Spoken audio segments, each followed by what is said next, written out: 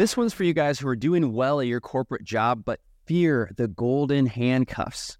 If you guys feel like every year you're working harder and you're getting paid more, but you don't necessarily want to work until you're 65 years old, we've got an incredible story with our guest, Nick Perry, who quit his job making $250,000 per year for the exact reason of fearing of those golden handcuffs. And he's built an incredible lifestyle where he lives in Mexico on a beach where he's coming to us today. So this is the podcast to 10x your income and replace your W-2. My name is David Lecko, and I created a process that's helped people close 10,000 deals in the last 7 years called Deal Machine. And my co-host is Ryan Haywood, who actually quit his job in 2019 when his sales commissions got cut. And he took a 14-day challenge and earned $8,500 through a business model called wholesaling real estate, where you can make big checks from finding discounted, rundown properties. You guys are going to love this episode. So Nick, thank you so much for joining us. I love the beach in the background. Tell us, how in 2014 did you end up making $12,000 on your very first real estate wholesaling deal? I think we got cut out there, but yeah, man, honored and excited to be here. Thank you guys so much for having me on. Of course. So how did you make that first $12,000? It was a long road. So, definitely not an overnight success story. I moved down to Austin, Texas in 2014. 2013, I had $5,000 to my name. I had no job, no connection. All I knew was, I wanted to be my own boss. And I looked at all kinds of, money-making opportunities online, came across wholesale real estate on YouTube, and went all in on that. It just resonated with me. It made sense in my mind. And I started the old-fashioned way, which back then they taught you to handwrite letters, do bandit signs. And I started by, going down to the county courthouse, pulling records from the clerk's office. And at this time, I was looking for probated houses where the owner had died and it had been aired down to the next people. And I would write them a letter that I was looking to buy their house. And I would write hundreds and hundreds and hundreds of these by hand on my kitchen table. And I did this for a long time. I remember it took me 104 face-to-face seller appointments before I got my first deal. It actually took me 11 months. So my first deal actually was an appointment I went on, probably 10 months prior to getting it closed. And like 6 or 8 months later, the seller called me back and said they were ready to move forward. It was a old beat up house out in Bastrop, Texas, where it was probably a tear down. The family had, hadn't been able to maintain the yard, been able to maintain the property. It was an elderly couple that passed away, and we contracted that property for $18,000, and we were able to make a wholesale assignment fee of $12,000. And that was my very first deal. Came from a handwritten letter 11 months after trying and getting my teeth kicked in along the way. So if you actually had it contracted for 18 and you made 12, that means did somebody end up buying it for, $30,000? Wow. Yeah. So how do you think you were able to get it under contract for such a good deal? Because the amount of repairs that the property needed, they didn't understand that area has appreciated, quite a bit. So there's a lot of gentrification going on there, a lot of new development, shopping centers going in that town, and they just wanted to get rid of it, right? It was a burden property for them. The heirs to the property lived in Houston. They were having to drive there every, few weeks to cut the grass, and they didn't want the property anymore. They just wanted to get that off of their plate. And so that was where I was able to come in and help them and make a $12,000 assignment. Hey, when you said you tried and got your teeth kicked in, can we talk about that a little bit? What were some of the things that was giving you the teeth kicking in feels? Yeah. So, I was very hard-headed. I was, one of those guys that I'm going to figure everything else, on my own. I'm going to try to YouTube university my way to success. And so I was watching a ton of different YouTube videos and getting conflicting information from different people online. And, I just wasn't very consistent. Remember, I had $5,000 to my name, so I didn't really have a marketing budget. I was doing everything, handwritten letters, handwritten bandit signs. When I was showing up to these homeowners' houses, I had no idea what I was talking about. I wasn't prepared in terms of my real estate acumen and my knowledge to be able to properly comp a property. And I think the sellers could see that. They could see I was a young kid. I didn't know what the hell I was doing and what I was talking about. So I really struggled in the beginning because I wasn't properly educated. I didn't have a mentor. And it wasn't until I got a mentor that I really started getting traction and I was able to get my first deal. Nice. So instead of doing YouTube University, what things did you find? What were the conflicting things? What were the things that you would hear one place and then hear another place that weren't jiving with each other?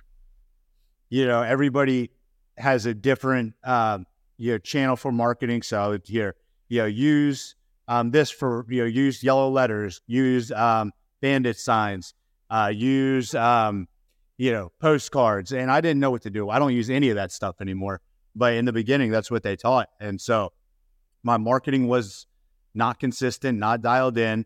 My sales process, was just kind of winging it based on, the videos that I was able to see for free on YouTube.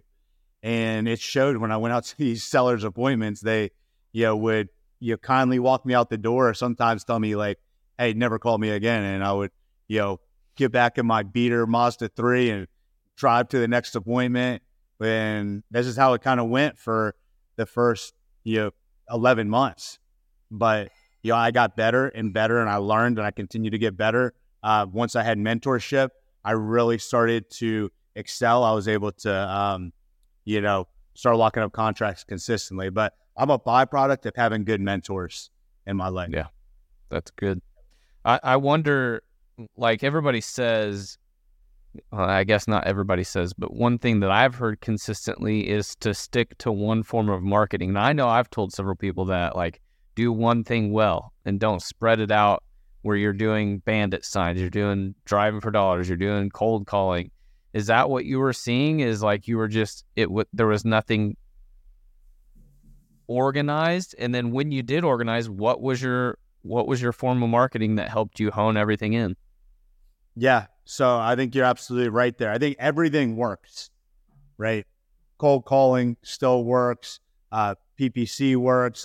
But you've got to choose, what works for you and what's your expertise. I have really excelled with pay-per-click advertising. So that was really when I started to get traction. I never got a lot of traction with the old school form of marketing, direct mail, bandit signs, cold calling, SMS. I really got well known for being able to do PPC at a high level. And I learned from doing it on my own. I found a PPC mentor back in 2014.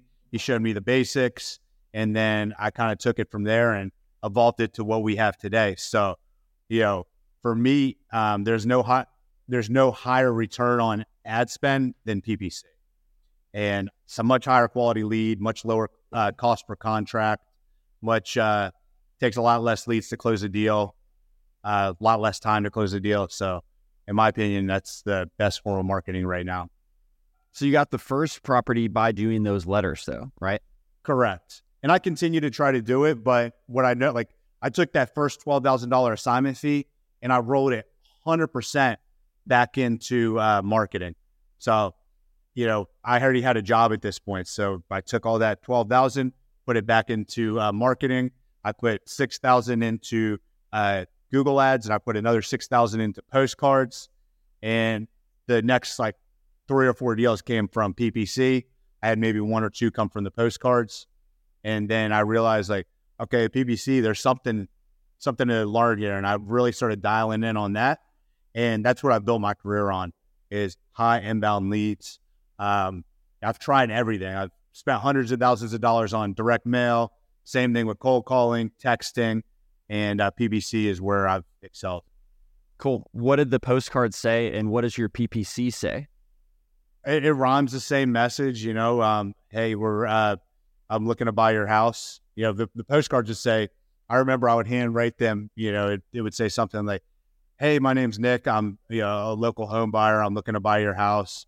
I can close, all the same stuff. Fast, no commissions, and give me a call back when you get this. And then the Google, ads, they say all the same stuff you see every real estate investment company out there. Number one trusted home buyer. We buy houses locally. Get a no obligation cash offer. There's nothing special about the verbiage on the marketing. That's pretty much how it goes.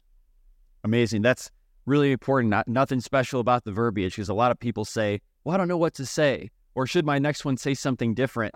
And I know you can get sophisticated and change it up, but I send the same thing every time, and it's worked for me. So what were you doing before this? Because I know you're somebody that you had fear of the golden handcuffs, but seemed like making $250,000 a year was a pretty nice life. So why was that so important to you? So when I moved to Austin, remember I had $5,000 in my name. I had this dream of becoming a successful real estate investor. I'm getting my teeth kicked in. I'm running out of money trying to make this real estate dream, a reality. And I had to take a job. So I got a job at Indeed.com. They hired me to be an inside sales representative. And I was down to my last $800 in my account. I wasn't going to be able to make rent that month. So I said, I'm going to go into this job and go in there and absolutely crush it, do my very best, do whatever the hell they tell me to do. So one, I can pay my rent. And two, I can fund my real estate business and get out of this job as soon as possible and become a full-time entrepreneur. So that was my mentality going into having to take a job. And I went from $800 in my account, not being able to pay rent, to rookie of the year, top gun, like top of the leaderboard at Indeed. Got all the sales awards. And that's why I was able to make, I started making from that to $250,000 a year on my corporate job.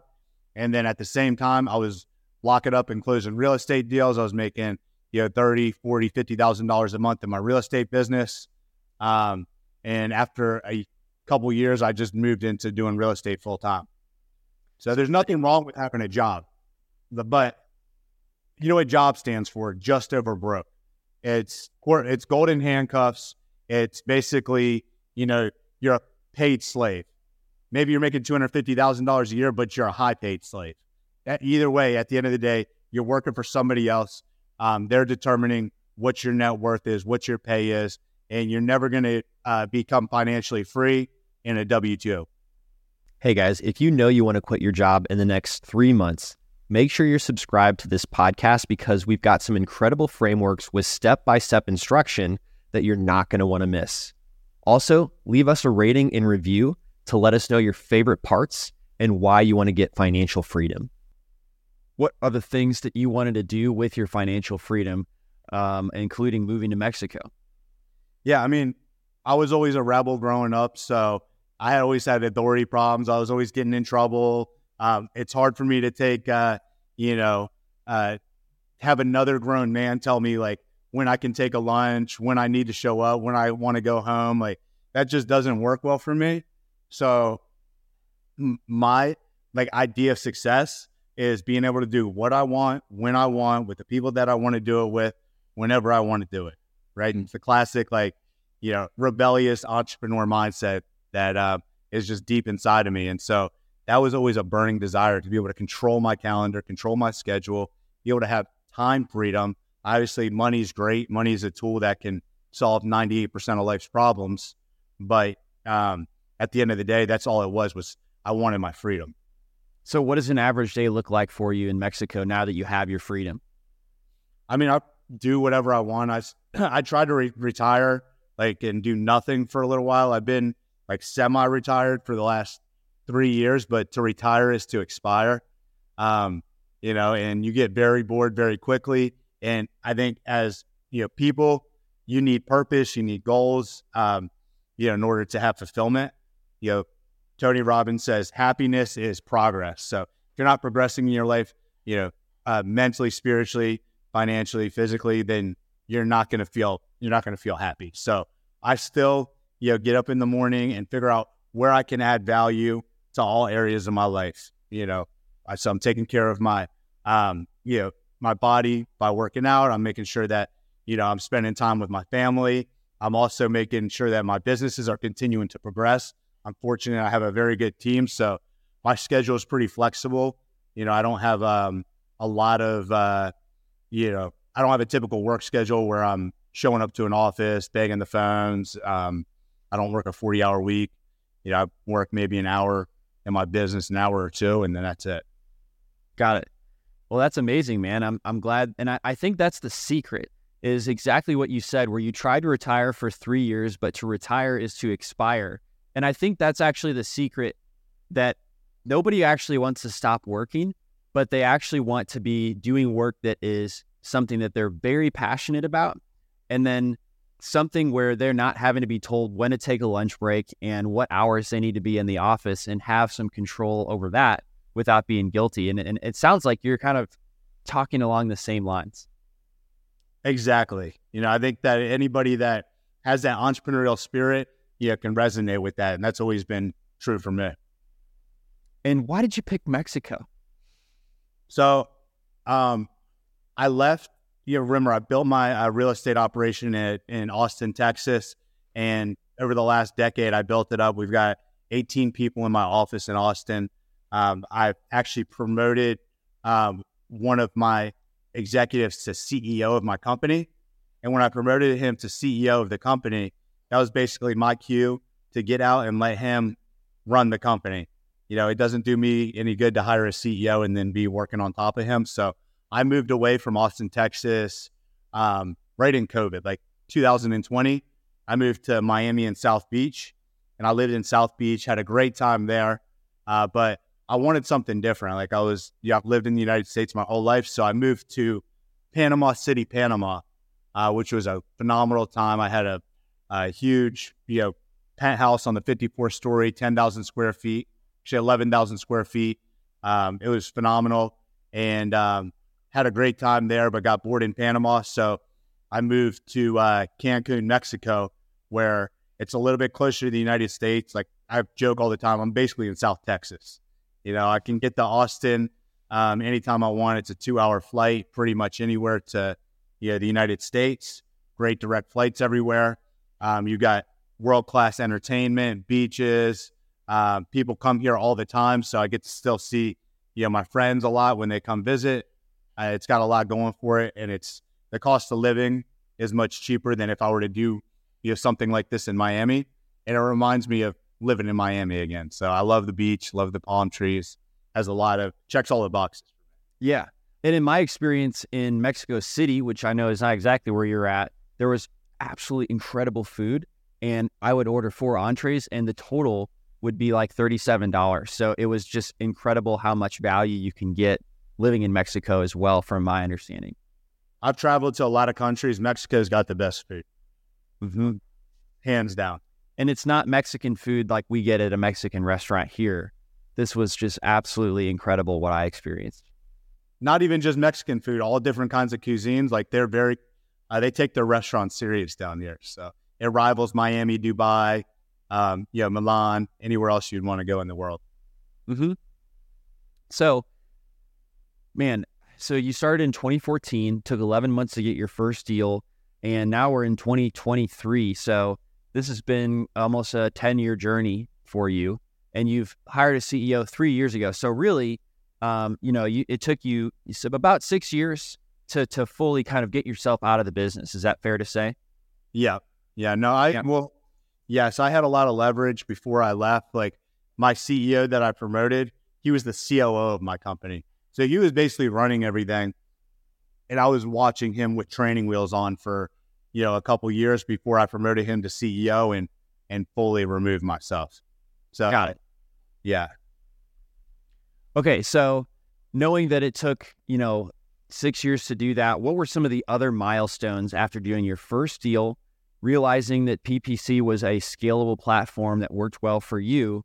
And then I know you actually went virtual, and you were one of the first people to start doing deals outside of where you live. So are there any other big milestones that I'm missing? Yeah, going virtual was a big one. So I had a hard time generating leads. Remember, I was in Austin. I was trying to get leads in Austin, San Antonio, Houston, and the cost per lead was very high. and I was having a difficult time, with my marketing in those cities. So I tried doing SEO. I actually got really good. I SEO'd my website to where I was getting a ton of organic traffic, and I was trying to do that to get leads in Austin and the surrounding cities. But all the leads I was generating were coming from all over the United States. And I was like, what am I going to do with these? And for the longest time, if it wasn't in, one of the Texas cities, I would just discard it. And then I was so low on leads. I was like, you know what? I'm just going to take a shot on one of these, leads from outside of Texas. And I called a lead in Harrisburg, Pennsylvania, locked it up, scrambled around, found a buyer, made like $8,000. That was proof of concept. Next thing you know, I had another one right behind it in Ohio, made another $12,000. And then I was like, okay, there's something to this. And it really shifted for me when my organic traffic died. So Google updated the algorithm, and all my hard work that I did trying to get my website to page 1 got penalized or something happened, and I was wiped off of the first page and never to be seen again organically on Google. And so I was scrambling again, and I said, you know what, I'm going to try to do PPC nationwide and see what happens. And I was shocked because when I opened up my campaigns from just doing like some of the Texas metropolitan areas to doing nationwide, my cost per lead went from like $200 down to like $10. I was like, holy shit. So now I had something to really like sink my teeth into. And there was a lot of challenges that I faced, logistically doing nationwide. But I learned how to do it. That's a really cool insight, is that if you're going to go and do virtual deals around the country, that's whenever PPC seems to work best and most efficiently. Agreed. So that's what we teach heavily in our mentorship, is how to do this on a statewide level or nationwide level. So you can see that lower cost per lead. If you're trying to compete in a metropolitan area, your cost per lead is going to be very high. Interesting. Were there any other major hurdles that you figured out about this going virtual? Going virtual, I mean, yes, I could go on for a long time. I don't know. I know this is a quick episode, but a lot of the back end hurdles of how do you get, how do you find buyers? How do you find the right title company? What about sending, buyers into a property with a seller? How do you set the right expectations? So figured all that stuff out. Now we're, doing it. Got it working like a well-oiled machine, but it took a couple of years. And that's really what we teach in our mentorship, is how to do this so you don't have to go through all those labor pains like I did. Yeah, I think that going virtual seems to work well for somebody who lives in a pretty expensive market. Could be like Austin, Texas, or certainly in California or the Pacific Northwest. Where can people go to find out more about your mentorship on how you do it? You can go to sevenfigurecartel.com or just go to my Instagram, Nick Perry, REI, and then I have a link in the bio. You can schedule a free call with my team to talk shop and see if it makes sense for you. Now, I see you're wearing a shirt that says 8-figure. What's the difference there? So we have our 7-figure cartel, which is for investors that are already in the business, already doing deals, but are looking to scale up to that 7-figure level.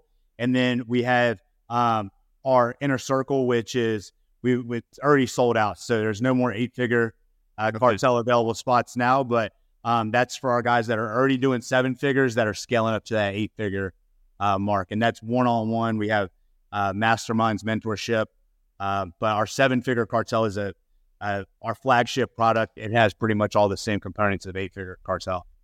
There you have it. If you guys are looking for more listening, Nick actually mentioned one of the struggles he had at the beginning was finding out how to comp a property. And so I'd recommend checking out episode 71 of the Deal Machine podcast, which is how to analyze a real estate deal. And we also had another guest that replaced a $250,000 a year salary living in New York, who ended up getting his first deal and then going virtual. And that one was with Chris Mignon, and that one's episode 70. And we'll see you guys on the next episode. Thank you so much, Nick. Thank you. Appreciate it. Thanks for listening to the Deal Machine Real Estate Investing Podcast. Please leave us a review and follow along wherever you're listening to your podcast.